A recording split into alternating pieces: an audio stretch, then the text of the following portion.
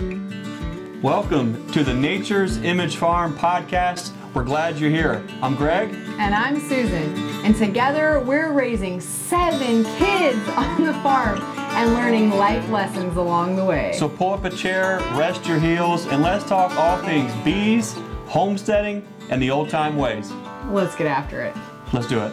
So hey, if you're new to the podcast, thanks for tuning in. If you're used to hearing us on the Contrary Beekeeper Show or the Contrary Farmstead podcast, you've noticed that we've streamlined all of the content under one easy-to-follow name, Nature's Image Farm. Now, not only will you be following along as the Burns family of beekeepers shares the common sense, practical approach to beekeeping for a living, but you're going to get a little glimpse into what life is like here on the homestead with a large family.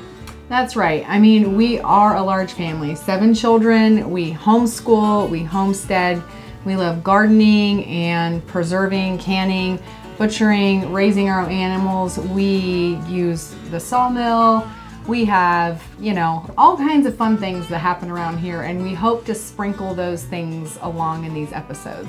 So whether it's new ideas maybe you haven't seen or just old-time ways that you'd never learned, we're looking forward to sharing what we do here on the homestead with everyone there at home.